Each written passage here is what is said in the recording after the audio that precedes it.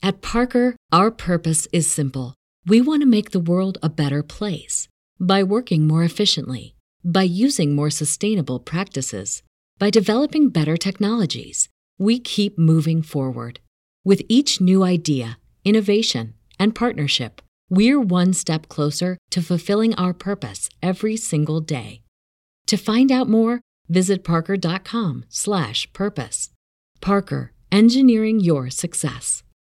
Forever Dog. Just between us. Hey. Just between us. Hey. Hello! I'm Allison Raskin. I'm a writer, director, and natural brunette. Hi, I'm Gabby Dunn. I'm a writer, bicon, bisexual icon, wink, and bisexual. Okay. I almost went with just like a person because I've run out of things. Yeah, totally. I'm also a natural brunette, but don't tell anyone. Yeah, nobody's on to you with those roots. Oh! Bitchy. I like to come here just to losing it. I only say things to get Melissa to laugh. I like to come here just to be read to filth, I guess. Oh my God. Okay. No, I can't see any roots. I was just goofing. Yes, you can. Don't lie to me. Okay. Speaking of, Melissa's dying right now. Wow. Apparently Melissa's love language is be mean to Gabby. I think Melissa, it's not the target. It's just she respects a good burn. Mm-hmm. Like any good burn is great. Yeah. A roast. Melissa is our producer, by the way, if it's your first time here. So do we want to go into this magnificent email that you received? Yes. So as we all know, I read the emails and sometimes, oh man, they just make my day. This one's not a question, just some statements. It says, Dear Allison, since Gabby doesn't read these. Question. Oh, I guess there is a question. Would you date Pete Davidson? Longer question. I'm a huge fan and love JBU, the channel and podcasts and everything.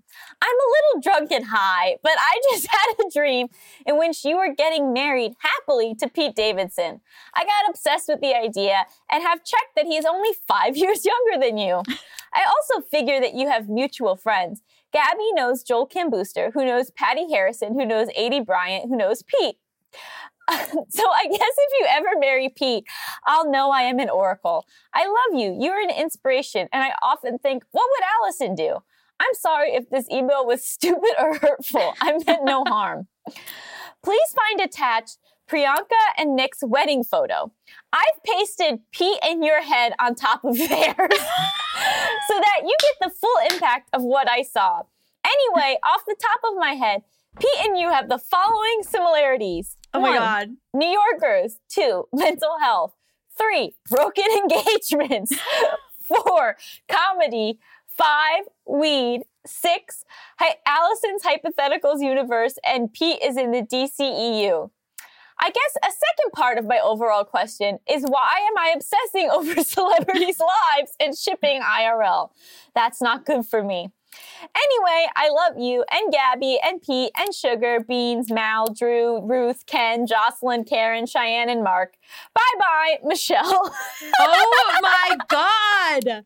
Oh my God. Well, I love that she included Mal and Drew. Wow. Okay.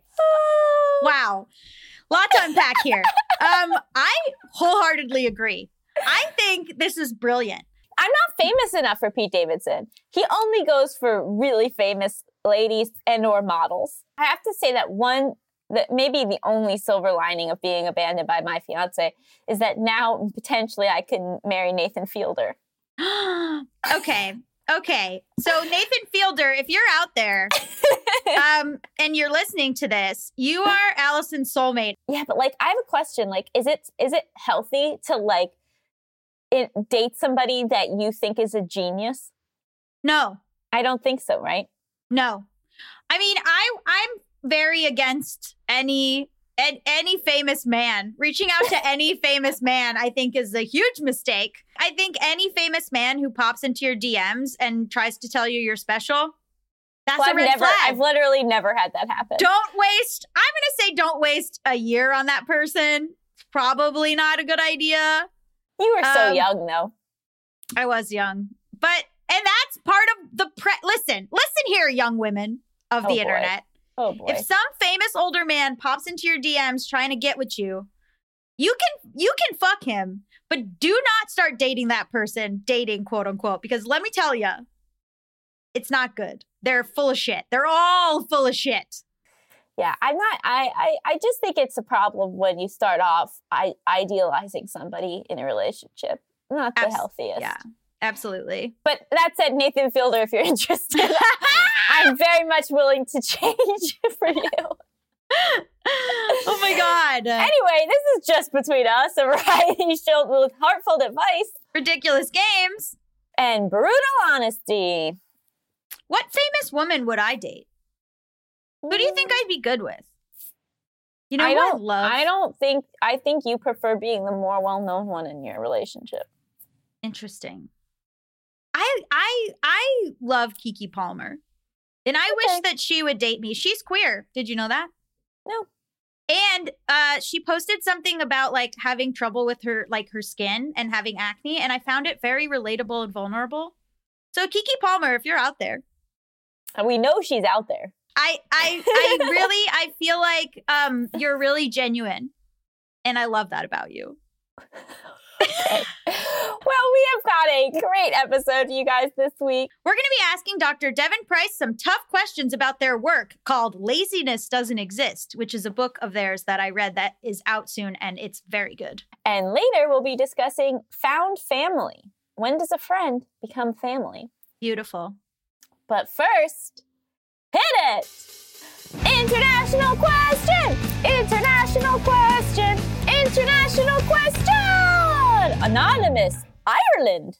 Anonymous says, TLDR.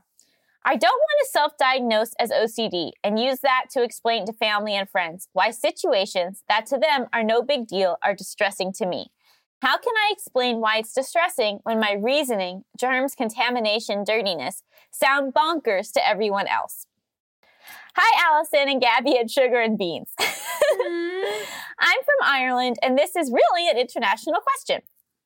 When Allison talks about her OCD and fear of contamination, I feel seen. I have things that make me anxious and that get worse when I'm anxious, but I don't think I could get a diagnosis for OCD because I don't think these things impact my life enough. I can work in the garden, I can shovel poop out of a horse's stable, I can clean a bathroom, but kitchens, if there is food that isn't cleaned up immediately, then there are germs, and it freaks me out to touch it, and I want to scrub my hands. Cleaning a kitchen is hard for me, unless it is my own mess, and I clean it ASAP before the germs multiply. If I touch anything in the kitchen, even if it is spotless, I want to wash my hands afterwards. My sister and I wash our white bed sheets together. Every so often, my sister will decide she needs to wash her chef whites with the bed sheets. Of course, that can't happen. They stink of the kitchen where she works. They are dirty. I don't want my sheets to be contaminated by them. But my sister acts like I am making a mountain out of a molehill by not wanting to wash my sheets with her. I would rather hand wash them in the bath. I like my bedclothes and sheets to be untainted. I will not, nor allow my boyfriend to, wear everyday clothes in the bed, and I don't wear pajamas outside of my bedroom if I can help it. My whole family acts like I am being completely irrational by not wanting to wash my sheets with her chef whites, and it's like they're offended that I won't. Of course, this is just one example of this sort of thing. I have these issues with friends and family every so often. I can't really explain my reasoning. Do you have any advice for how I can explain why these situations are distressing to me when my reasoning sounds crazy to other people? Also, Just Between Us has taught me so much over the years, so thank you. Happy holidays to you and the team and your families. Aww. That's so nice. Oh my God. Okay, so you have a lot to say about this. Yeah, you could see me gearing up. Uh-huh. Okay, so first to clarify something about OCD and contamination OCD in particular. Just because you can do certain things does not mean that you then don't have OCD. So there's going to, again, I am in no way diagnosing you. That would be completely unethical and ridiculous. I'm not a licensed therapist. This is an email, obviously. But I'm just saying, in general, like there's a lot of things that I'm able to do as well. Like I'm able to pick up my Sugar's poop. When Sugar's poop gets stuck in Sugar's butt, I can pull the poop out of her butt. When I know that I'm going to be dirty, I'm able to do a lot more. I fluctuate in what I can and cannot do depending on my anxiety level and my mental health state. So it's really not about like, oh, well, if I could do this, then I don't have this. It's really more about, are there things that cause you such intense discomfort that you have, so you have the obsession about it and you have the compulsion about it. So the obsession, again, not diagnosing, but just saying, so the obsession is, oh my God, I do not want the kitchen to be filled with germs. I cannot have the kitchen filled with germs. And then the compulsion is, I have that means I must clean it immediately. Typical OCD, you have the obsessions and the compulsions. And it took me a long time to realize that my compulsions are just simply my cleaning behaviors. This is one of those things, right? Where it's like, does the diagnosis matter? Because your feelings are valid either way. Mm-hmm. And the issue here is that I'm guessing that your family and potentially friends are just maybe not that fluent in mental health issues. And especially if it sounds like maybe you have never been to therapy, obviously you have never received a diagnosis. To them, it is just like a personality quirk, potentially. And so I completely understand like why this would be so incredibly frustrating for you. And one of the things that I'm going to have to say is that this is an issue that is on them. Mm-hmm. Where, yes, it sucks that you have these contamination fears, and I would not wish these fears on anybody. I'm sure that it is really annoying that like you don't want to wear your pajamas outside of your bedroom, because wouldn't it be nice if you could just go watch a movie on a Saturday morning in your pajamas and then come back and, like things like this really do limit your life, and they do interfere with your daily functioning. And I can see why you're like, well, I don't have it because it's not interfering with my daily functioning that much. But it is in that like you're washing your sheets in the bathtub instead of using the washer, So first step is, this is their problem. This is their inability to just accept that this is something that you struggle with. That's on them. And the fact that you have these thoughts are actually incredibly common. Many people have OCD, many people have diagnosable OCD, and many people have OCD tendencies. So this is like, you're not strange or weird at all that you have these things. It's really now, okay, how do we deal with this relationship with you and your family moving forward? I think it would be worth doing some psychoeducation on your end about OCD and contamination OCD in particular. I don't think that you need a formal diagnosis from a therapist in order to say, you know what, guys, I know that these things that I have like been causing kind of conflict in our family, and that like it is, an issue. And I personally, honestly, I feel a little attacked by you guys about it. So I sort of looked into it. And honestly, it really feels to me like it's in this category of like potentially some OCD tendencies. And, I would love it if you could read a little bit about this too. I would love it if like you would actually look into this so that you can see that this isn't just a personality quirk of mine, and that a lot of people struggle with this stuff. And that I'm hoping that in by maybe learning a little bit more about it, it won't seem as foreign to you. It won't seem as silly to you. And then maybe you can actually respect my boundaries more.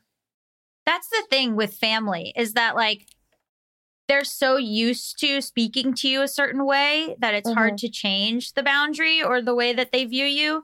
And it sucks because you would think, especially with people that love you, that if you just say, hey, I'm suffering, that would be enough for them to be like, okay, But who's to say that they've used that term?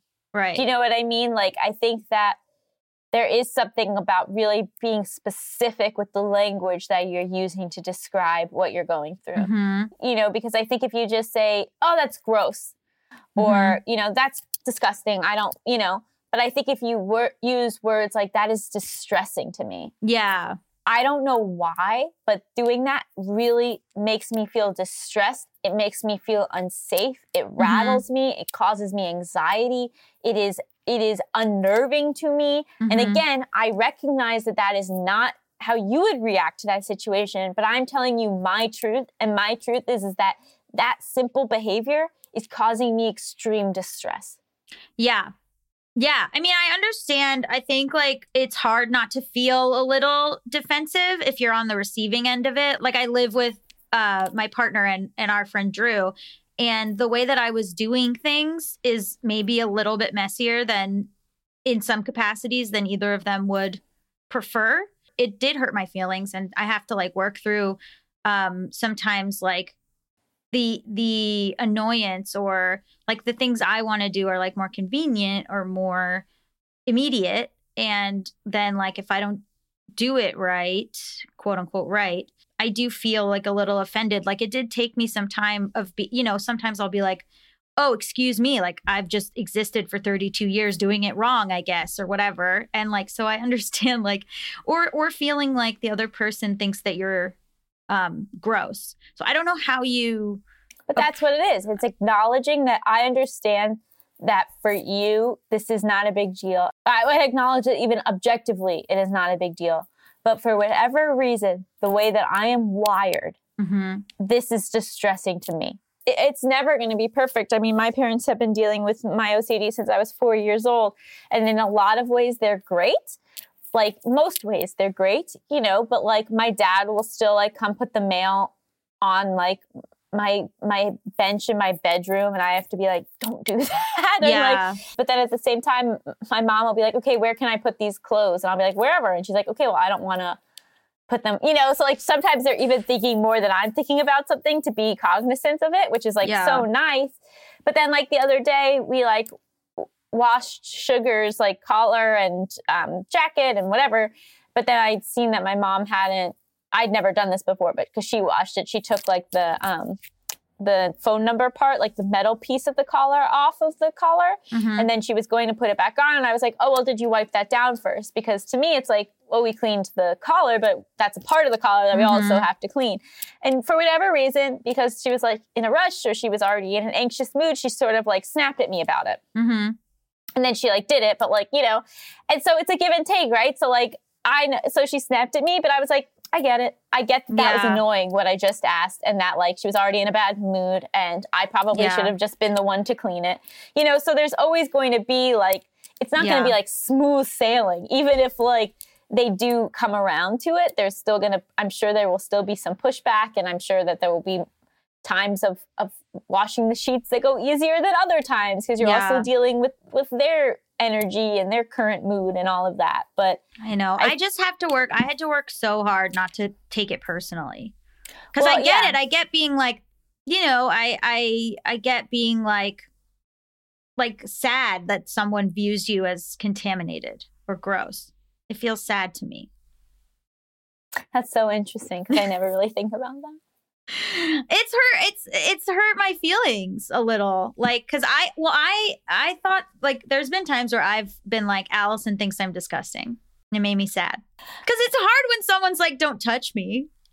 And you're like, because then you start to wonder like what's wrong with me? Am I gross? Am I less than? Am I subpar? And then it's like you think like am I doing things wrong? Like am I but were are they you judging? Able to see what it through is? The lens that I had a mental illness and that it wasn't about you. Eventually, but it also like I think you have to frame it as like I'm not doing it wrong, and I'm not doing it. It's just different. I'm not doing it in a way that is like I'm gross or wrong or it's you know what it is. It's feeling judged. It's feeling like the OCD person thinks that they're better and cleaner than you and then you're being judged. So I don't know. I mean, that's just I'm giving you like the it's sister's perspective. That's probably where they're coming from. So it's probably it's a defensiveness, right? Of being called out on something and then instead of just recognizing, oh, this isn't about me. Let me accommodate this person. Yeah. It's feeling attacked. Maybe just being like, I'm not judging you. This is just the way I would do things. They're just different. There's no moral value to nobody's doing it better. You know what I mean? This is just what I have to do to feel comfortable. Yeah. It has nothing to do with you. I love you. I don't think you're gross, Yeah. Maybe put in some reassurance with it. And I think like it should go both ways. I don't want to just be like, I'm talking to you as your family, because I'm sure you hear from your family enough. But I'm just saying, like, I think they should extend the same courtesy to you too. Being what do you mean? Being open, saying there's no moral judgment, being like, doesn't make you prissy or uptight. You know what I mean? Like, just like taking the actions away from like the emotions. Yeah. And I think, maybe like it would be helpful to say, I understand why when I say these things, you guys don't like it, but I'm really not saying it to attack you or to demean you or to suggest that your way is worse. I'm just saying, from my point of view and for whatever way that my brain is wired, these things are triggering for me. And I would really appreciate it if you would let me do it in the ways that I find comfortable. Yeah. It's hard too, because I've been working on this with Mal, where like, they'll be like, can you put the dishes away? And I'll be like, yeah. And I put them away. And then Mal will go back and redo it. But see, in my opinion, then Mal should just do the dishes. I know. Like with the laundry. And obviously my relationship blew up in flames. But like, I'm very strict about like the cleanliness of my laundry. So I just did all the laundry for both of us because But how do you not have resentment, I didn't have any resentment. I was like, I do the laundry. Who cares? I was doing my own laundry before. I didn't learn how to do it right the first 20 times. So now I'm going to learn how to do it correctly. Or my partner will do it more and more and more. And once they do it more and more and more, they'll learn on their own and they'll do it better.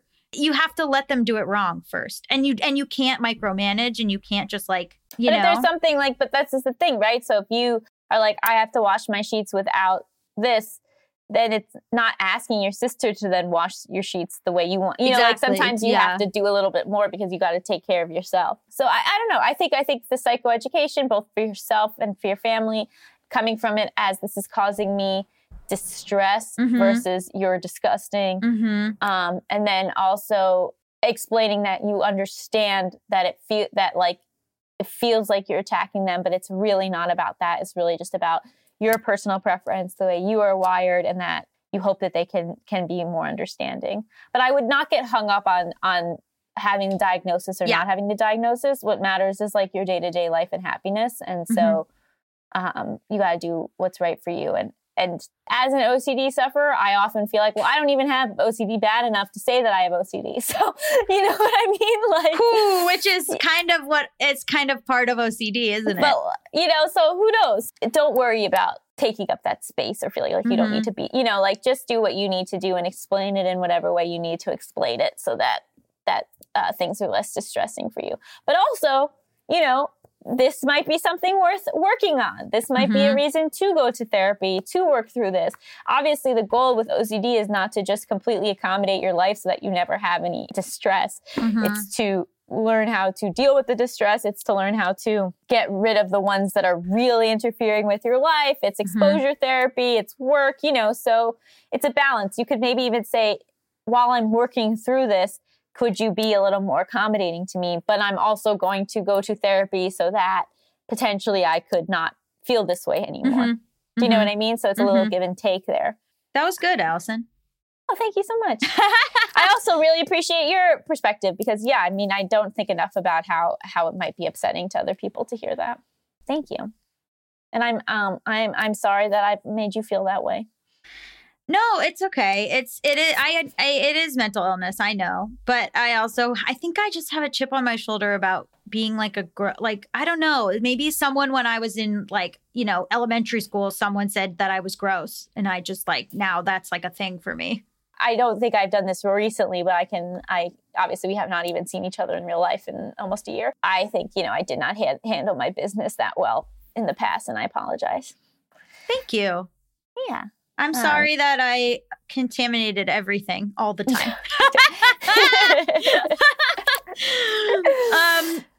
So if you want to submit your international question and cause us to really hash it out, you can submit it to justbetweenuspod@gmail.com. That's justbetweenuspod@gmail.com. Stick around after the break. We'll be talking all about social psychology with Dr. Devon Price. Has dealing with stress and trying to get more focused a New Year's resolution you haven't cracked yet or don't really know how to fix? I have a lot of trouble staying focused, and I also get super stressed out, and I think the not being able to stay focused really dovetails with that. So if there was a way for me to keep my focus that didn't also cause my brain to get so scattered with stress, I would love to be able to fix it.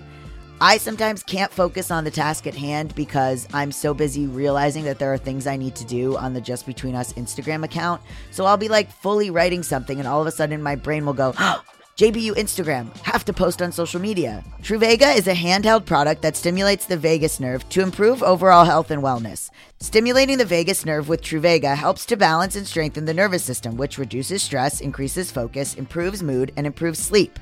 Truvaga is owned by electroCore and uses its patented technology for overall health and wellness benefits. Its utilized technology is the most clinically studied and tested vagus nerve therapy available. Customizable sessions are only 2 minutes long. Recommended usage is 1 session in the morning and 1 at night. Truvaga comes programmed with 350 sessions, which, if used twice a day, will last approximately 6 months. It's drug-free and easy-to-use therapy to help improve your health. No app or phone is required. We offer free standard shipping, payment plan options, and a 30-day money-back guarantee. It's only available in the U.S. at this time. Visit Truvaga.com, Truvaga.com, and enter promo code JustBetweenUs to enhance your wellness journey, support this podcast, and receive $15 off. That's Truvaga.com. Check out promo code JustBetweenUs. Just between us. Welcome back to Just Between Us. It's time for the juiciest, most scandalous, controversial segment known to all of podcasting. Tough questions. Our guest this week is Dr. Devon Price, a social psychologist, writer, activist, and professor at Loyola University of Chicago School of Continuing and Professional Studies. Price's work has appeared in numerous publications such as the Journal of Experimental Psychology, Slate, Psychology Today, The Rumpus, NPR, and Huffington Post, and has been featured on the front page of Medium numerous times. But mostly we want to talk about your book, Laziness Does Not Exist, which is just a perfect title.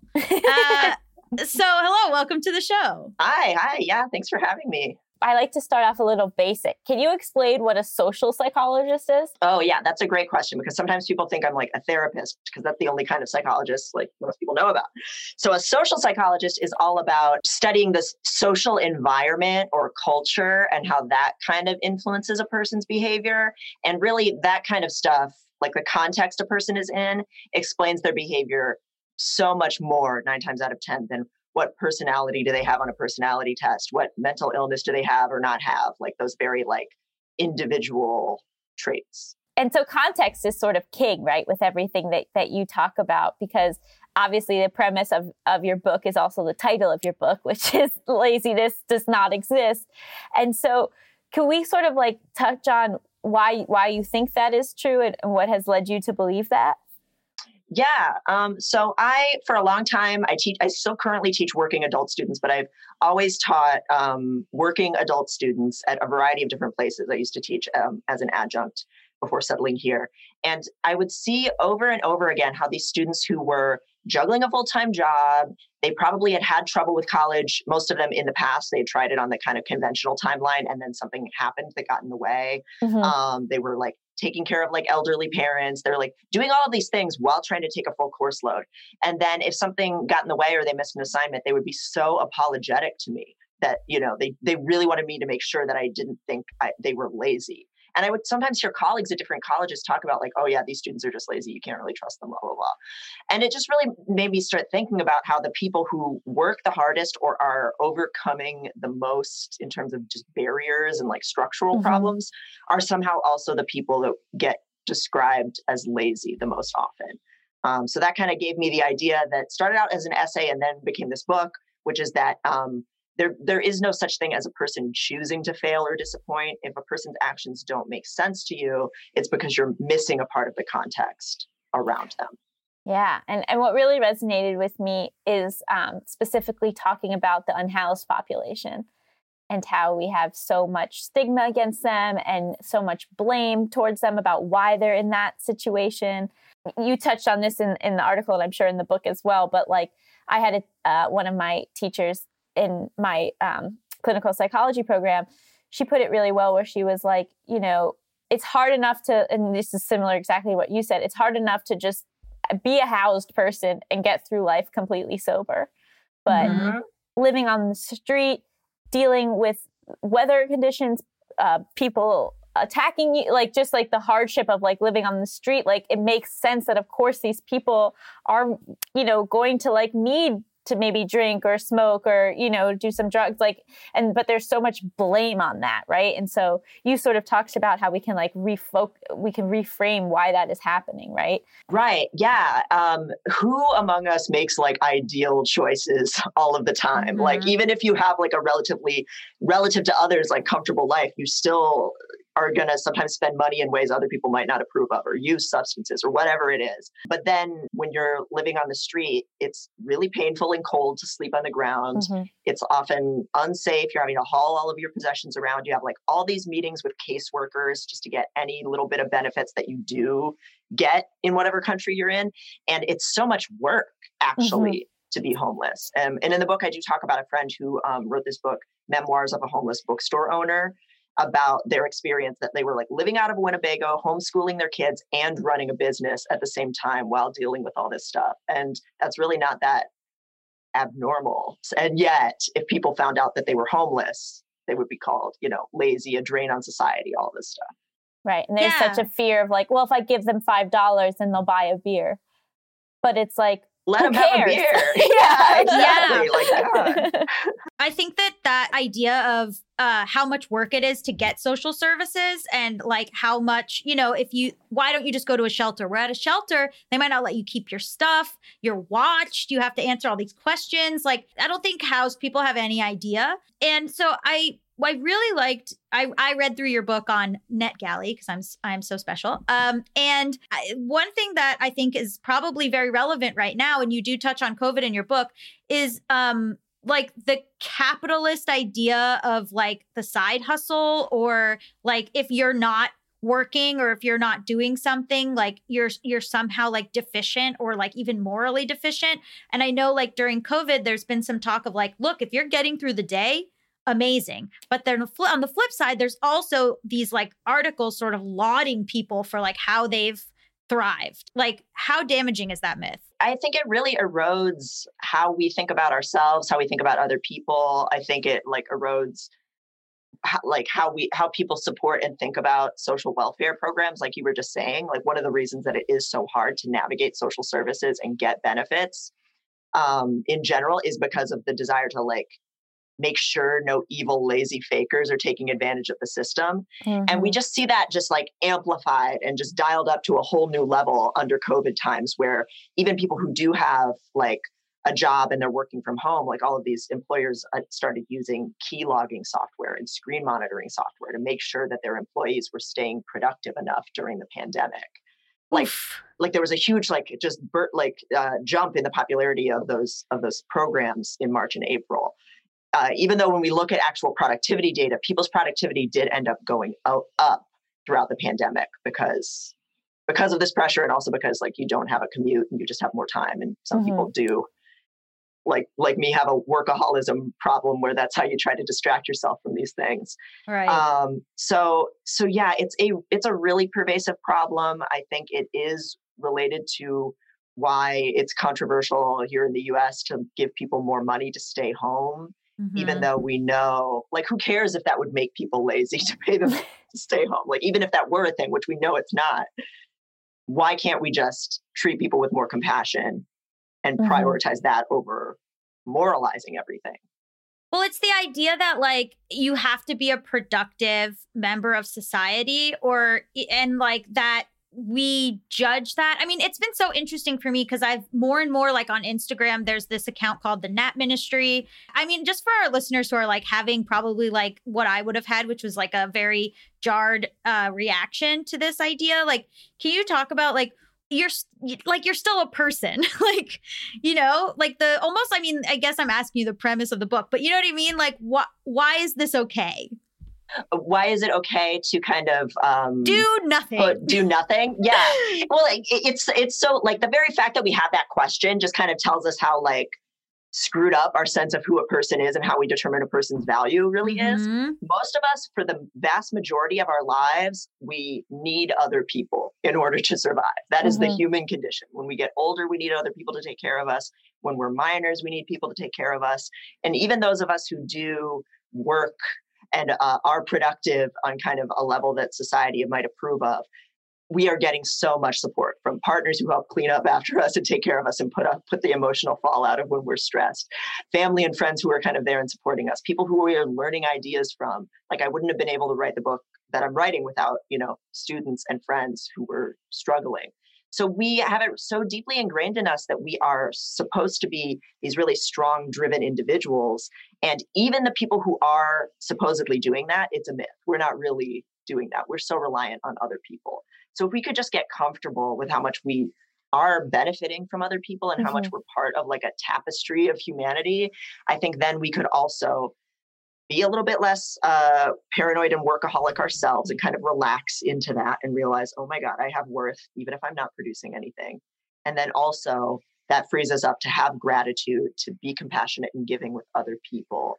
Like, there's so much more good I could be putting into the world if I work, pretty much the minimum that I can get away with at work, and then spend the time that I have freed up, being loving to other people or whatever it is, Nurturing your relationships.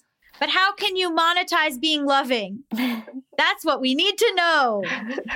Yeah. And that's like the only way to like justify doing something. Right. Yeah. And I find myself, even when I'm like, I've gotten pretty good at not feeling like I have to be working all the time. But then I'm like, well, it's good that I'm not working because not working is good for my mental health. So then it is still good for me. You know what I mean? I still have to like figure out a way to justify it. Yeah. Yeah. And I have a little bit at the end of the book about like looking in your brain to make sure that you're not just doing self-care as another thing to put on your schedule because it will make you more productive in the long run. Because I think that's usually how we wind up talking about it, that's why you have to do it, because you'll be a better worker in the long run. And it's like, no, if that's your reasoning, then you're still defining your worth by how much you can do. And someday you're not going to be able to do as much as you're doing now. That's just like the natural course of human life.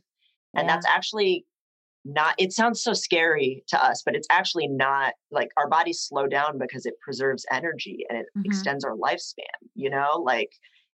and when our energy runs down, it forces us to really think about what our priorities are. Like, that's actually a beautiful thing if we stop being so terrified of it, which, to be honest, I'm still absolutely terrified of it. But no, of course.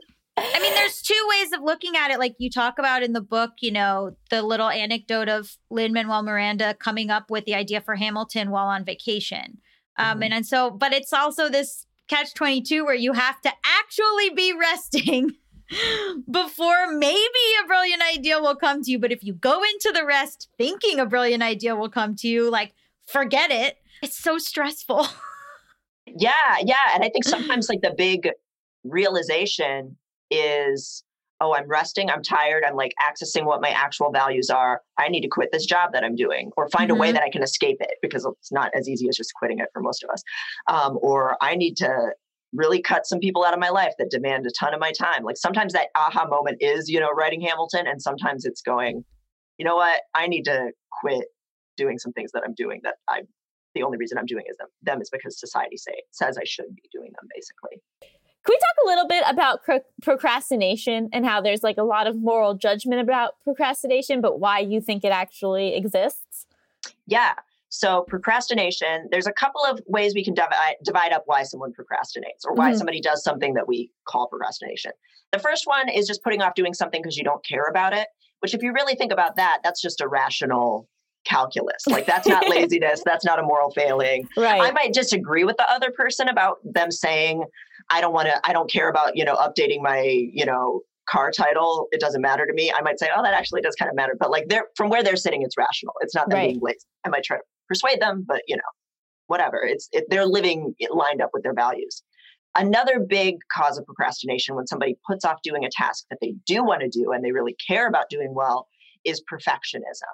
Or just having a really, really harsh inner critic, where you can think about what the end goal is, but whatever little sentence you put on the page is not the final paper, and it doesn't live up to what you have in your mind. So you just are paralyzed with kind of self-doubt.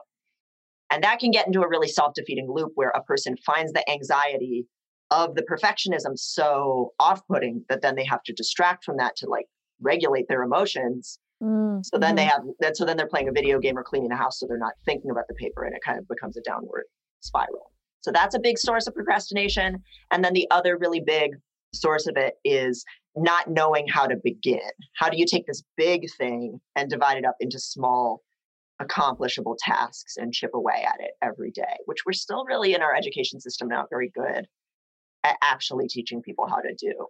And what do you recommend for someone who struggles with procrastination and ends up kind of beating themselves up about it all the time? Yeah. So when it comes to procrastination, I talk a lot about the kind of academic examples in that part of the book, because I think that's just so classic, like putting off a paper because you don't know how to start. I think you have to really do some work to retrain your brain to let yourself make something that sucks at first and or you think it sucks at first, and be comfortable with making progress is better than it being perfect, because perfect is not going to happen, and setting aside a really limited amount of time per day to chip away at it. There's this book by a psychologist, Paul Sylvia, called How to Write a Lot, that I often suggest to people who are procrastinating with any academic kind of work, that it's like, set aside maybe 1 hour per day to work on the thing, do your messy job. It doesn't have to be perfect during that hour, and then walk away, so that you stop associating these big tasks with like all-nighters, torturing yourself. Because if the only time you ever do something is in this really painful, stressful situation of pulling an all-nighter, that trains your brain to hate it and fear it even more. Kind of along the same lines, there's a part in the book that I really liked that was about like how to take in information in like a better way, how to read stuff, like how to, instead of just cramming, like how to actually like retain information. So you're, I guess, like not working yourself to the bone about it. Can you talk about like some of the ways people can do that? Yeah. So we consume way more information than any other humans in recent history. We consume in like a week an amount of information that most people in even like the 80s would not have gotten in months. And a lot of it is useless information or redundant information.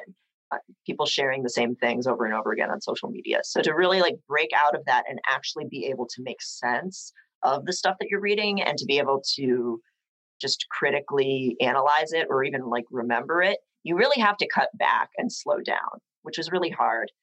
So I have some exercises in the book for just active reading. So some of it is stuff that you might have even learned as a kid when they're kind of teaching you how to read, but we really forget to do this stuff of, take note of something that you don't understand. And even if you have to physically write down kind of questions to kind of make sure that you're actively engaging with the reading, pausing after a paragraph or two to really digest and say, okay, does this science article line up with things that I've heard before, or is it confusing in light of other things that I've heard about, let's say the COVID vaccine, for example, and kind of predicting, okay, what's the reading going to do next? And then following along and seeing, okay, am I getting answers for my questions? Are there things I still don't know? And not just immediately having that knee-jerk reaction of, I'm going to leave a comment, or I'm going to share, or I'm going to have some kind of ruling on whether I agree with something or not. Giving some space for, I don't know, I'm going to think about this. And I'm also going to walk away from being just barraged with information all the time. Yeah, I mean, you talk a bit about like emotional work too. Like, I love the part about fighting online, because I had to stop doing that. And like also the stuff about, so like, can you talk about that, and also the sort of like activism aspect and fighting online, like the burnout there, and like how people feel like if they're not doing that, or if you are not doing all the activism all the time, you're somehow like a deficient person. Guilt. Yeah. It's such guilt. It's guilt, and it's like a sense of urgency that it makes sense because the world at times is literally on fire. So nobody is a bad person for getting that message, but we have it so ingrained in us that if you're not doing a lot of work that other people can see, you're not doing enough. And so I really push back against that in the book and kind of remind people that you as an individual actually cannot save the world. And you actually do sometimes have to even find space for grief and kind of mourning some of the things that are, trauma to the environment, trauma that has happened to people who have been oppressed in this country. And that doesn't mean giving up, but that just means kind of accepting, okay, I am small and this is really big and scary. So what are the small things that I can do to help people in my community that I can really feel that sense of reward and that I'm making a difference? Because if we're just constantly scrambling to do every call to action and sharing every infographic on Instagram or whatever, we're again like really emotionally flooding ourselves and we're going to burn out. And that's not a sustainable way to do anything. And it often leads us to doing things that are not even actually helping, right? So like the blackout squares on Instagram that were really popular during the summer and that a lot of Black Lives Matter activists were really critical of like, this is just you looking for something to do. It's not you and it's actually you kind of clogging up people's feed with nothingness instead of sharing information. So just kind of resisting that sense to just always urgently fix something and kind of giving yourself permission to slow things down. And I think when it comes to fighting online, it's important to engage with people you disagree with when you have the space and capacity for it, or if you're the person who's more privileged in the interaction, right? So like as a white person, I think it's important for me to engage with other white people about, our stuff. But it doesn't help if I'm just like sanctimoniously arguing with people in a comment section. It's way better for me to determine, okay, who's one person that I can have one private conversation with this week about stuff we're both trying to figure out and that we're both kind of growing on. And when I remember to do that and kind of slow down in that way, it's so much more rewarding. I actually make a difference. I learn something and get better in the ways I'm trying to make the world better. And that stuff's just way more human and more sustainable in the long run too. Yeah, I mean, if you feel hopeless about stuff, try to find like a local council or like a local group. Or I think that you're right. Like it really just hit me just now when you were talking about slowing down. I think that progress in our minds needs to happen so fast online and like by attacking certain people. And I think like what actually works is like, I'm sorry to say, but it's going to take a while. It's long term, it's political, like that's like such a good way to frame it. I hope that helps our audience a little because it really just like snapped my brain for a second. Yeah, and it's hard to unlearn because again, there are emergencies and horrifying situations every day, but it is like people have a need to feel helpful and useful, and that's part of why we don't have to worry about people being lazy. People do want to help others. So if you can find a way to meet that emotional need that you have and recognize that it is a need by really identifying who's someone in my neighborhood that needs help. What's a conversation that I know I do have the emotional capacity for, So, versus the things that are really traumatizing for me, where I'm not going to be the most helpful person because it's too like triggering or I'm just too freaked out or whatever it is. And we touched on this a little bit, but can we get into more of how important it is to understand a person's full context for why they're behaving the way that they're behaving? And how do we go about learning people's context? We never know everything about a person's context, right? But the more we appreciate people with kind of a spirit of compassion, the more we learn, the more they open up to us about what they're going through. So for example, as a professor, if I'm someone who in situations where it's appropriate, because I'm a psychology professor, mention kind of my own experiences with mental health stigma in a way of just saying, this is real. It's true that even within psychology, people say stigmatizing things about depression or autism or anxiety or whatever it is. And here's how it still affects and inhibits people, let's say, from seeking out therapy.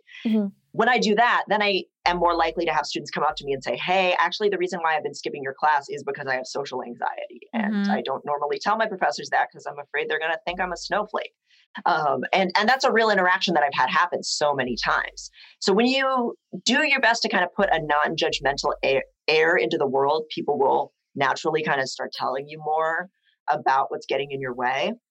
But I think also we have to kind of model that and encourage that in other people. So if I hear someone that I'm working with complaining about someone being lazy or disappointing them, just kind of modeling like, maybe this is what's going on with them. Or have you tried, checking in with them in this way instead of kind of just assuming right out the bat that it's because they don't care about your class or whatever it is. That can really help. And outside of classroom environments, I think just thinking about and learning more about how things like systemic racism, sexism, how hard it is to get social welfare benefits in this country, those systems, how grueling they are, and reading the perspectives of people who have to grapple with them helps us, I think, realize nobody is operating at this 100% capacity. We're all really torn in a million directions right now. And so what can I do to like help people get barriers out of their way, or at least just be more patient when someone is acting in a non-ideal way, because that's like all of us. Or just ask what's up. Right. Yeah. If it's an appropriate like relationship where you can do that, just ask what's up. I wouldn't want like managers asking their like employees too much like invasively, but like friends, family, anyone where you've built up that trust, like. Or even just accepting that you probably don't know the full picture. Yeah. And like humility. maybe you won't know the full picture, but like, you know, if someone is starting to behave strangely, or if you can see that someone feels off, like giving people the benefit of the doubt. I had this interesting interaction where I was walking with my niece who's like 6, and she asked why a dog was wearing like a muzzle. I was coming from a point of view of like, I don't want her to be afraid of dogs. So I was like, sometimes dogs wear them because they like to eat things on the ground that are bad for them, which is true. That's why like some dogs wear muzzles, or like, you know, or sometimes they get too excited, you know, and I went to the other reasons. And my brother-in-law was like, oh, I always thought it was just because they were aggressive dogs, you know, but it's like giving people that there is so many more contexts for the same situation. I think like, it's really like a brain exercise, almost like you talked about, like sitting back and being like, okay, what could be the other reasons that got us from point A to point B? Other than like the ones that are the most like stereotypical and the most judgmental and the most, you know, like with like, as you say, like attaching morals to it kind of thing. People like truly think that they know everything about you, and they like go so quickly to like assumptions or like projecting onto you. I feel like oftentimes like I'm shouting into the void about this kind of thing. You are shouting quite often. Well, I am shouting, but not into the void. But Not about into this, the void. it feels like you're shouting into the void. It's hard. Yeah. And it does come down to us doing too much too fast, right? Like our first reactions to things usually are, especially in American culture, the like fundamental attribution error, which is just that thing where you assume someone's doing something because of who they are as a person versus their situation. That's like the knee-jerk response. And people aren't bad for doing that. That's how most people's brains work, but it's finding the time to free up and slow down and go, okay, I actually don't know this person. I'm attaching a bunch of stuff to them based on times when I've been burned in the past, and oversimplifying who they are. And I actually don't know who they are, and why they're doing what they're doing. And people usually do things that make sense from where they're sitting. Can we talk a little bit about like executive functioning and how that's something that is kind of potentially like genetic and in your brain, but how it can be really different for different people? Yeah. Oh, yeah. There's so many layers to it. But so basically, for anyone who doesn't know, executive functioning are like kind of the skills that are involved in planning and dividing up and kind of executing a task, which is why it's called that. So a lot of things that we take for granted as really simple, like, I don't know, doing your laundry actually requires a ton of different executive functioning skills, because you kind of have to sequence, okay, I need to like clean through all of my like closet and figure out what actually needs to get washed and what doesn't. And maybe I need to empty out the dryer and fold stuff and put it away. There's all these little steps and like physical actions and decisions you have to make to even do something that we consider pretty simple. And a lot of times if you're depressed or you have ADHD or you have PTSD or autism or any number of other things, that sequencing can really easily get disrupted. And I think we all know that right now during COVID times, especially, everybody's executive functioning is kind of squashed. And so we find it harder to do things like, you know, plan out a meal and cook it and things like that. And a lot of stuff that we call laziness, especially around the house, is a person having super, super depleted executive functioning and needing help getting that stuff sequenced and completed. But it's hard. People get so frustrated, and it's like really sad sometimes when people get frustrated with someone for not thinking or functioning the exact same way they do, because I think there's a lot of glorification of overcoming, right? Like I wanted to talk about like the narratives of like the normalization or glorification of like, overcoming or of like physical exhaustion, or how you see sort of like in her documentary, like Lady Gaga like going into an ice bath and like you're like, wow, what a great artist, she's in so much pain. Like, because you talk about that in the book too. How do we get out from under that? Oh God, I don't know. I feel like we would almost need a whole lifetime of media messages that were about people working together and taking breaks, because it is so ingrained in like American national mythology. And then also all of our media is like the hero's journey, right? It doesn't have to be that way, but we're taught that that's like how you tell a story is the hero's journey of somebody working really hard, suffering, and struggling on their own. And that's not actually how anybody's life works. And just calling into question those myths whenever we see them, I think is a really important thing. Like the Lady Gaga example is great. Another one that comes up a lot is like, oh, look, this kid raised enough money to go to a private school by like selling cans that he like gathered up and recycled. And it's like, why are we, valorizing that somebody was in that situation where they had to do that? Or like, those news articles that are like, this old man walked to work 2 miles every day, and then his coworkers saved up their vacation days and sent him on a vacation. And it's like, okay, that's why actually not pay sad. him enough so he can get a car? Right. Yeah. Right. And that requires us to like question the systems that aren't taking care of people and saying we actually need to, as a society, whatever it is, universal basic income, universal healthcare, whatever the things are that we want to advocate for, that'll make it so that people don't have to be superhuman to live. Also, like with someone like Gaga, I think the idea is like, oh, she's doing all this herself. But I bet she would even tell you, like, if she's got a manager, she's got people working for her, she's got like, I think the myth in like publications is like this person's doing it by themselves, and often the truth is that they're not. Even like I was reading some book about writing, and the guy was like, you might think that you can't write a book because you have a child, but like Tolstoy had 12 children and he wrote books or whatever. And my roommate was like, what about Tolstoy's wife? Like, who you think? I think she was probably caring for those kids. And like, that's like the narrative that is invisible. Yeah, I think she even like licked his stamps for him is like always the like retort that people have. Like she like edited for him. She like translated stuff. She did all this stuff for him. I think it was Tolstoy. Yeah, there's so much support. I have a friend once who talked about how, so star athletes, star performers, they have a whole team of physical therapists, trainers, people taking care of their bodies and minds. And really, and this person was a social worker, and they were saying every social worker should have that. Like they're going through something that's equally as like athletically demanding, and they need a whole support team to do that too. So yeah, we valorize the people who suffer. And honestly, it is horrible that people suffer even when they're making that much money. Like we shouldn't celebrate, people's bodies breaking down for their work, even when they're rich either. But there's so many people doing that who don't have that kind of support, and they really deserve it too. And I think also like that there's so much judgment on stay-at-home spouses and parents, and like, oh, so you don't work.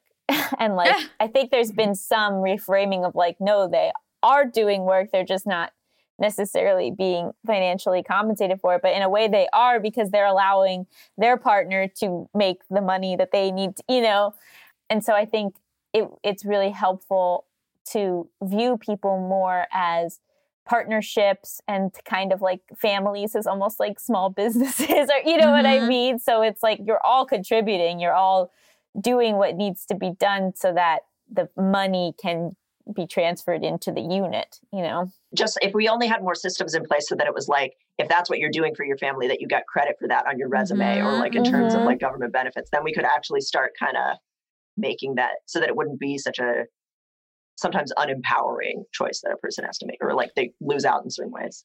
Yeah, that unemployed is a bad word too. When like, especially during COVID, the two people I live with were like, well, we don't want to take unemployment, like it, and because they thought it put like a stigma on them, or like I don't need it or whatever. And I'm like, take the government's money, like what? Yeah. But we've like tricked ourselves into being like unemployed is like a dirty word. But it's like, also you describe in the book people describing themselves as their job, when like in reality, like you're a daughter, maybe your hobby is surfing, maybe you know, like the ways in which we define ourselves is like so often rewarded by being through work. Yeah, it's like the only thing we really have as like as a grounding touchstone, and that can be so existentially lonely, especially if you're in a job that isn't rewarding, or a job that's like it's never going to love you back. Like you could always lose it or get burned by it. So finding ways to think more about like, what do I actually care about in life? What actually makes me feel alive, and how can I give myself more space for that?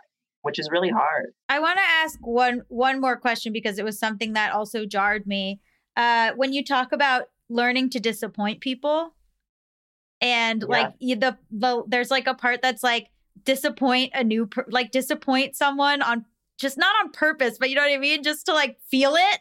Can you explain that? Because I think like our listeners would be like, what? Yeah, this is something that I kind of, I talk about kind of reading between the lines, and something that my own therapist said to me once, because we were, you know, talking about how even though I write about this stuff, I'm still really afraid to like say no to people and look lazy. And I talk in the book about how hating laziness really gets in the way of us being able to actually consent to things. Like if we assume that saying yes and doing something is morally superior to saying no, that is always going to give us a distorted relationship to consent in all kinds of realms of life, because it gives us the default that you have to have a good reason to say no. You have to prove you deserve to say no, instead of no being equally as valid as yes.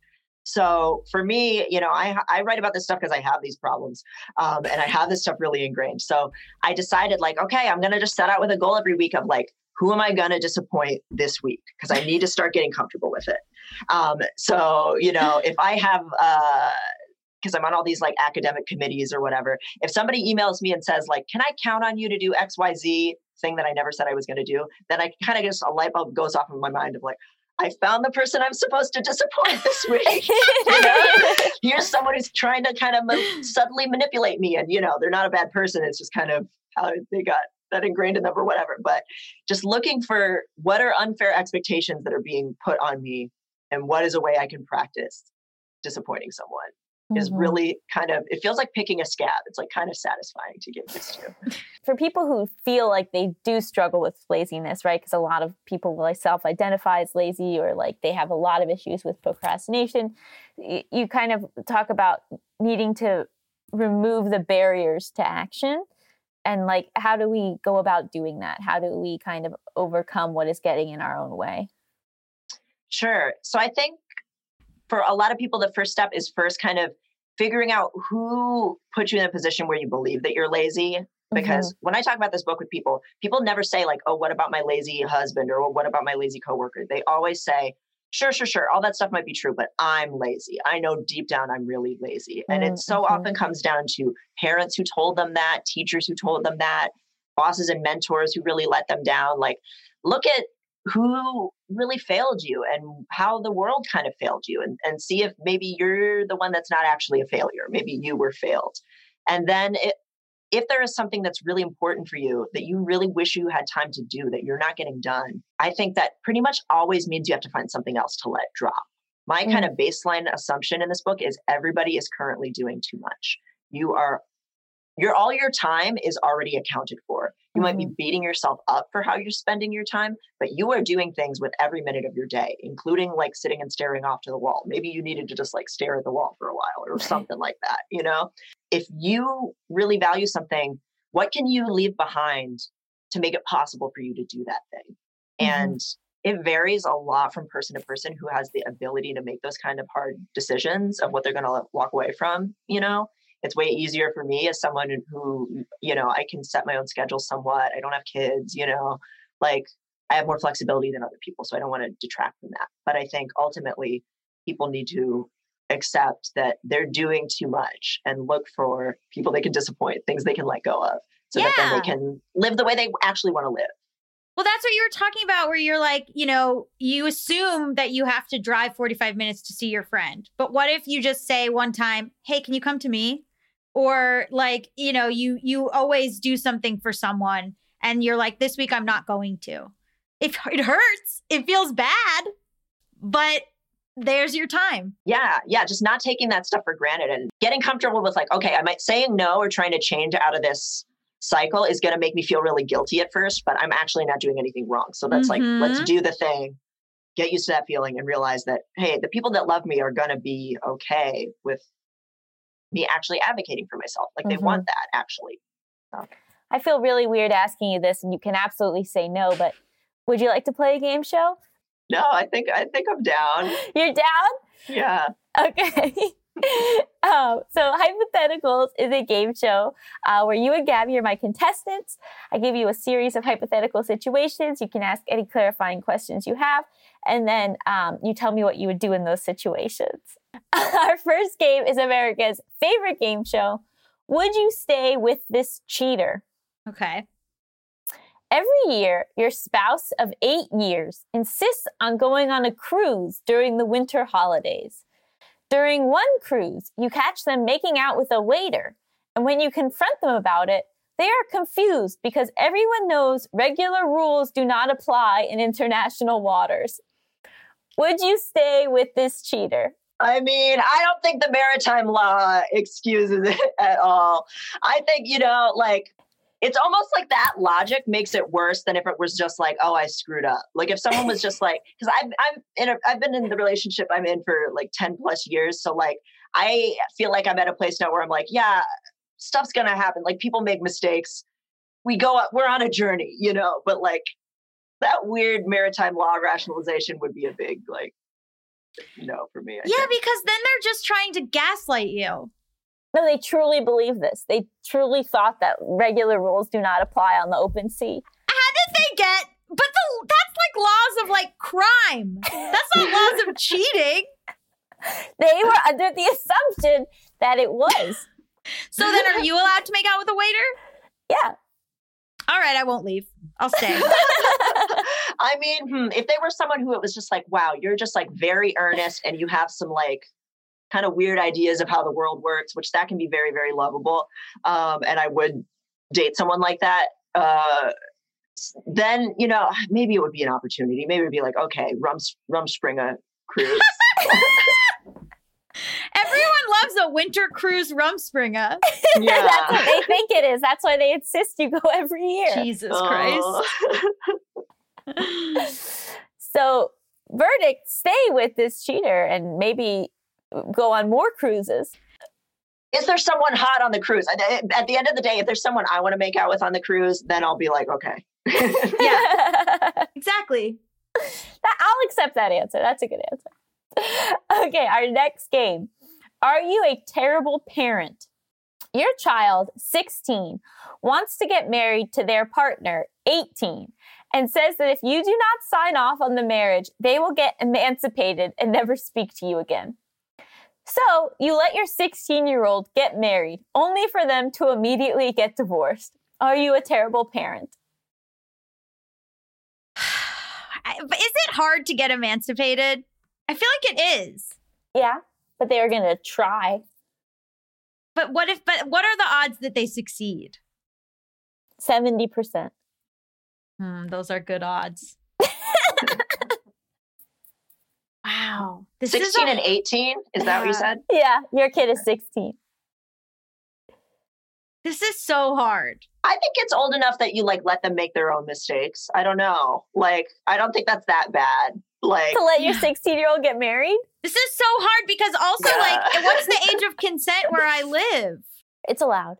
Oh, it's hard because you can call the police and say that it's a illegal relationship, but then also they might be able to get off because of Romeo and Juliet laws. Okay, so your answer would be to try to get their partner thrown in jail? Absolutely. No. Absolutely not. Absolutely not. I'm saying don't do that. But the laws are I just really am realizing that the laws are tricky. Did you guys know the legal system is complicated? Oh my God.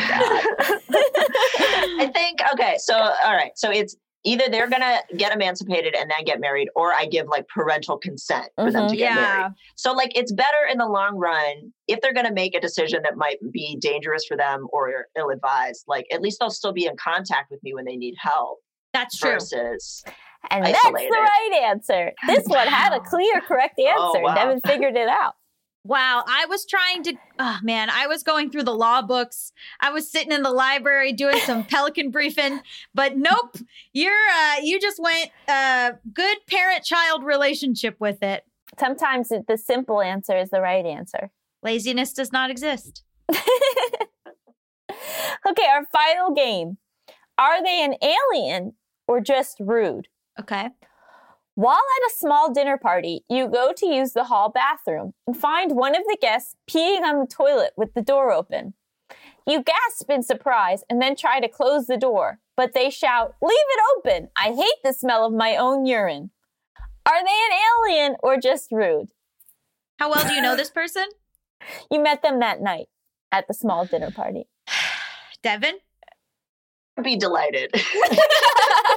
Because I love those little moments where you just meet, just little characters in life. And when I'm home alone, I pee with the door open because it just feels so free. I don't know why. So I feel like even though it is rude, I guess they're an alien and they're rude. And I think they're cool. Can I say that? But they're cool, rude alien. Yeah, they're interesting to me. Well, you are a social psychologist. So I think most people don't like the smell of their urine. So I'm going to say that that's not an alien feature. It's a human feature. So I'm going to say that they're just rude. Actually, they're an alien with very stinky urine. They come from the planet asparagus. Yeah. That's disgusting. That's disgusting. I'm sorry. Wow. Okay. Well, I like that. I like that your response was like an immediate cool fascination. Yeah, I don't know. I just like characters, like I would not feel hurt or violated by the experience. So then it's like, wow, okay. Life is a tapestry. My friend was working as a wardrobe person for a very famous pop star, and they were talking and they were just like having a conversation. And then the pop star, like in the middle of the conversation, like went into the bathroom, door open, and pooped while they were still talking. Oh, and then didn't acknowledge it. Wow. Oh, I mean, offline, you're gonna have to tell me who that pop star was. I will. I'm sure you like have people's hands all over you all the time when you're like a pop star. So maybe like you just. This was pre-COVID. Yeah. Right. Yeah. That's good. This was so fun and illuminating and helpful. Where can people find out more about you and your upcoming book and everything you're up to? So on like all the social medias, Instagram, Twitter, all that stuff, I'm at Dr. Devon Price. That's DEVONPRICE. And then I post a lot of my writing on devonprice.medium.com. Amazing. Thank you so much. This was so great. Yeah, thank you. Fun. Thanks for having me. Stick around after the break. We'll be talking all about found family.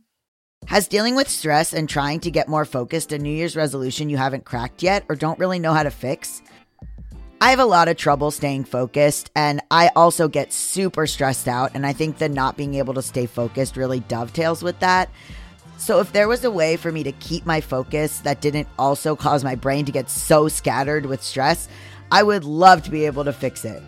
I sometimes can't focus on the task at hand because I'm so busy realizing that there are things I need to do on the Just Between Us Instagram account. So I'll be like fully writing something, and all of a sudden my brain will go, JBU Instagram, have to post on social media. Truvaga is a handheld product that stimulates the vagus nerve to improve overall health and wellness. Stimulating the vagus nerve with Truvaga helps to balance and strengthen the nervous system, which reduces stress, increases focus, improves mood, and improves sleep. Truvaga is owned by electroCore and uses its patented technology for overall health and wellness benefits. Its utilized technology is the most clinically studied and tested vagus nerve therapy available. Customizable sessions are only 2 minutes long. Recommended usage is 1 session in the morning and 1 at night. Truvaga comes programmed with 350 sessions, which, if used twice a day, will last approximately 6 months.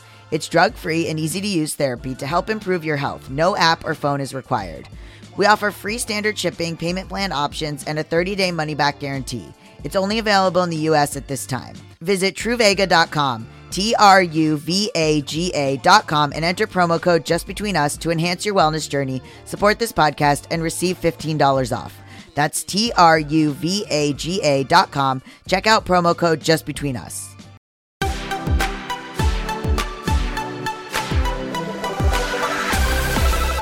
Welcome back to Just Between Us. It's time for topics. XXXX, baby. Baby. So this week, I picked one of your favorite topics, found family. Yeah. So this is often equated with queer people and called chosen family because a lot of times in the past and also today, queer and trans people are disowned or kicked out by their biological families.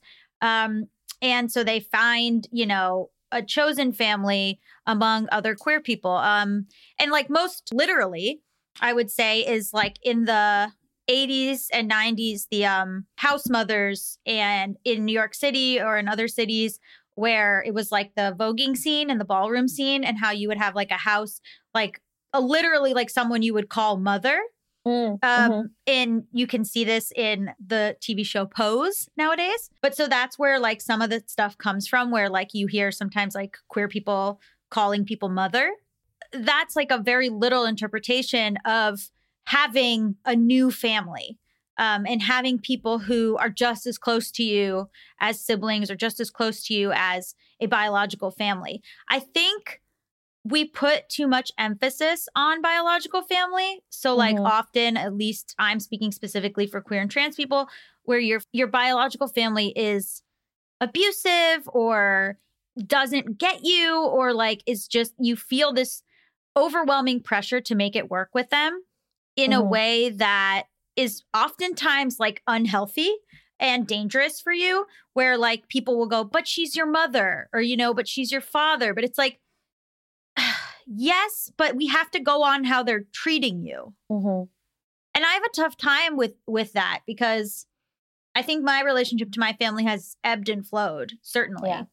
And now I feel grateful to have them in my life, but it's complicated. And I also think that outside of the queer and trans community, there's also with people getting married later in life. We've talked about that, like, especially in people's 20s and people moving away from maybe where their families are, like that friends sort of become like the surrogate found family and provide the sort of like emotional support that you would normally get from a biological family. And I think that that's wonderful. Yeah, it's nice because you can, I think it used to be that you got married and you created your own family and that was how you like had a found family. But I think like with relationship models being so different, oftentimes, I would say even like the house that I live in, which is like me and Mal and Drew and even Cheyenne, my sister who lives like 5 minutes away and comes over, our little quarantine pod, I think is like oftentimes feels like a family.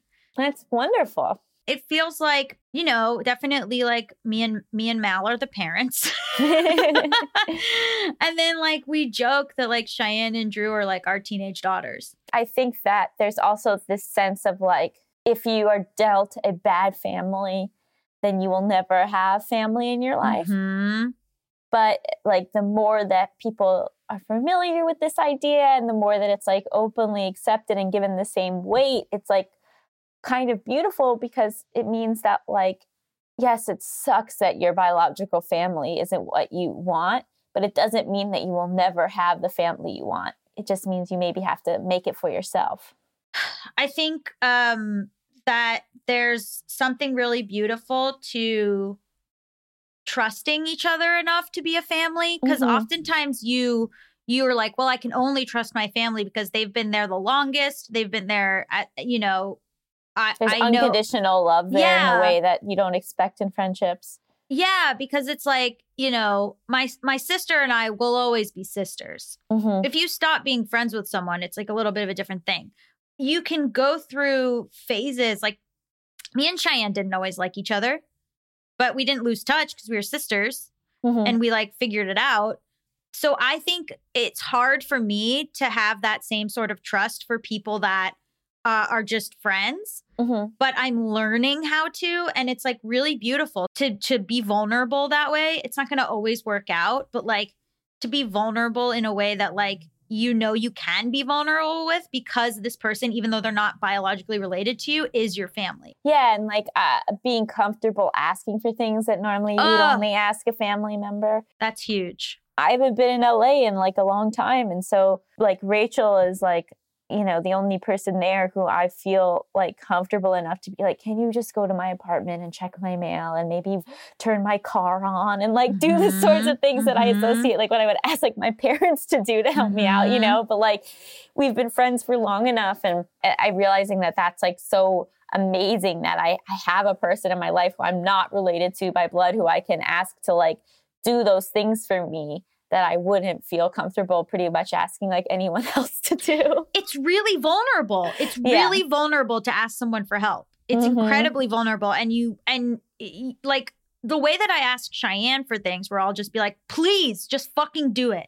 Like you don't talk to other people that way. Or you don't have the same expectations. But as we've talked about in the past a lot, like, you know, it's the give and take, right? And like, I know that like if the roles were reversed, that I would do those things for her. And so I think that's the thing with the found family is sometimes it's hard because you really need the history. You need, like, it's not something that's going to happen overnight. It's over years, you know, like, and then before you know it, you're suddenly like, oh, these people are my family, you know?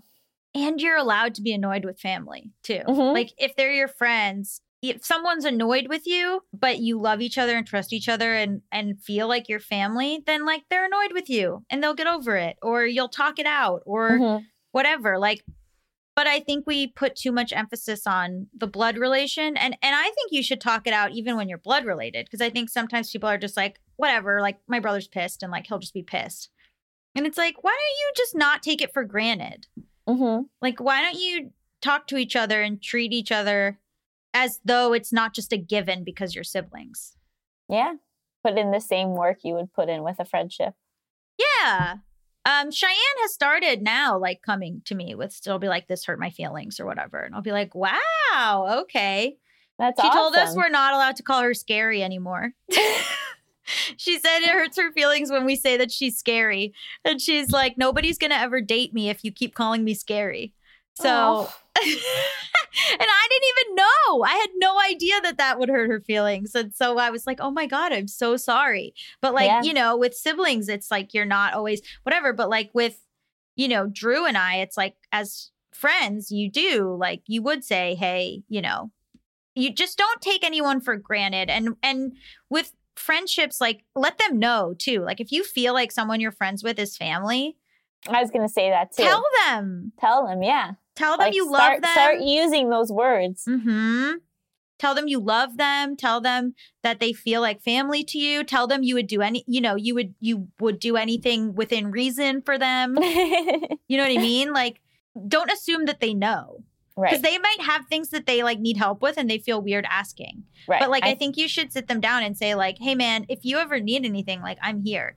Or like, you don't want to feel like a burden, right? Like, so like, no, please. Like if you're crying, like tell me. If you feel sad, tell me. Like if you need me to get your mail, like let me know. And to say like, I view you in a different way that I view other friends. Like the connection that we have is different. You can rely on me in a different way. I rely on you in a different way and really like recognize and celebrate that bond. Yeah.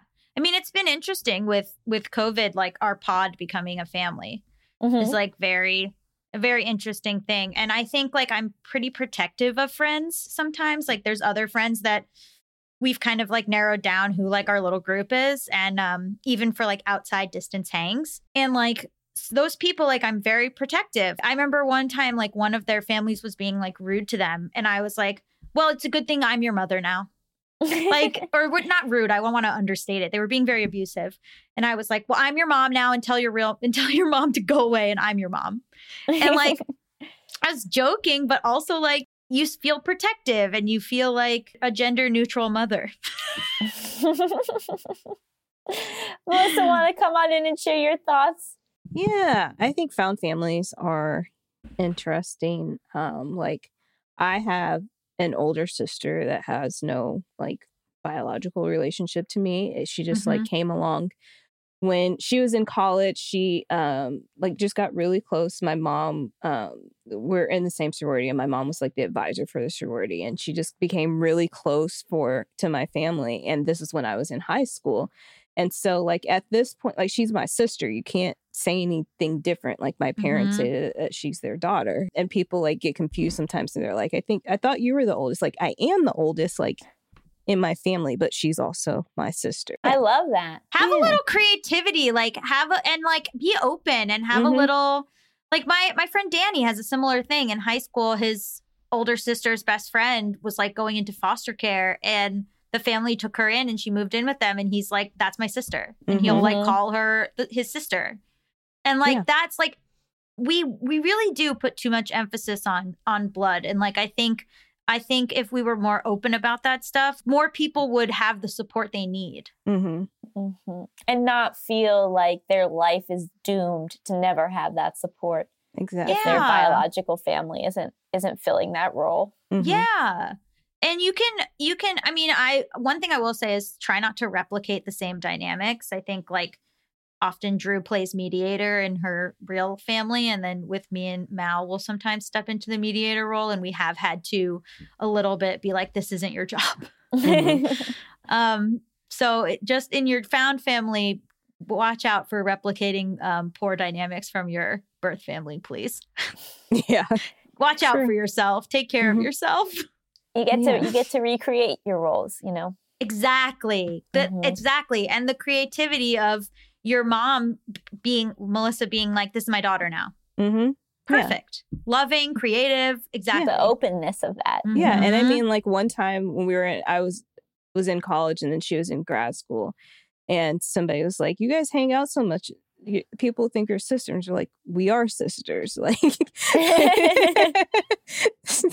leave us alone. Yeah. And then, like, I had a friend who was like, that's weird because, like, my dad gave her away at her wedding. Like, he was the one that walked her down the aisle, even though her biological father was there. And one of my friends, like, I was just telling her that my dad was walking my sister down the aisle. And one of my friends was like, that's weird. And I was like, why? Why is that weird? Exactly. Exactly. That's really beautiful. Don't feel guilty if you're closer to the people that make you feel good. Yeah. What do we rate this episode? This bad boy. I rate it 12 out of 11 disappointments. That was actually going to be like similar. I was going to say purposeful disappointment. So that was my favorite thing in that book. Yeah, I was like, that's great. Disappoint one person a week, baby. Yeah, I mean, I've done my share this week, so understand. And that's something that I've had to work on in the last few weeks. I would say that I have to start disappointing people because I can't function if I don't. So. Yeah, well, you juggle so many things. I know. Yeah. I don't know how you do it. Getting help soon. More help, I should say. More help. But it's interesting to like, I think you, Melissa, have a very good boundaries in the sense of like, you know, it can be frustrating for people, you know, sometimes like to be like, we can't get in touch, but also like, you don't seem stressed in terms of like, I need to be on your schedule. Like, it seems like you feel mostly okay, quote unquote, disappointing people. Is that true? This is newly true. It was not, I would not say like, if you would have asked me that a month ago, then that wouldn't have been the case. Wow. Look at that growth. Yes. Wow. That's so exciting. We love to see it. I love to feel it. Less apologizing, more disappointing. Purposeful disappointing. Purposeful. Thank you so much to Devon Price for being our guest. Just Between Us is a Forever Dog production hosted by me, Allison Raskin. And me, Gabby Dunn. Produced by Melissa D. Montz. Executive produced by Brett Boehm, Joe Cilio, and Alex Ramsey.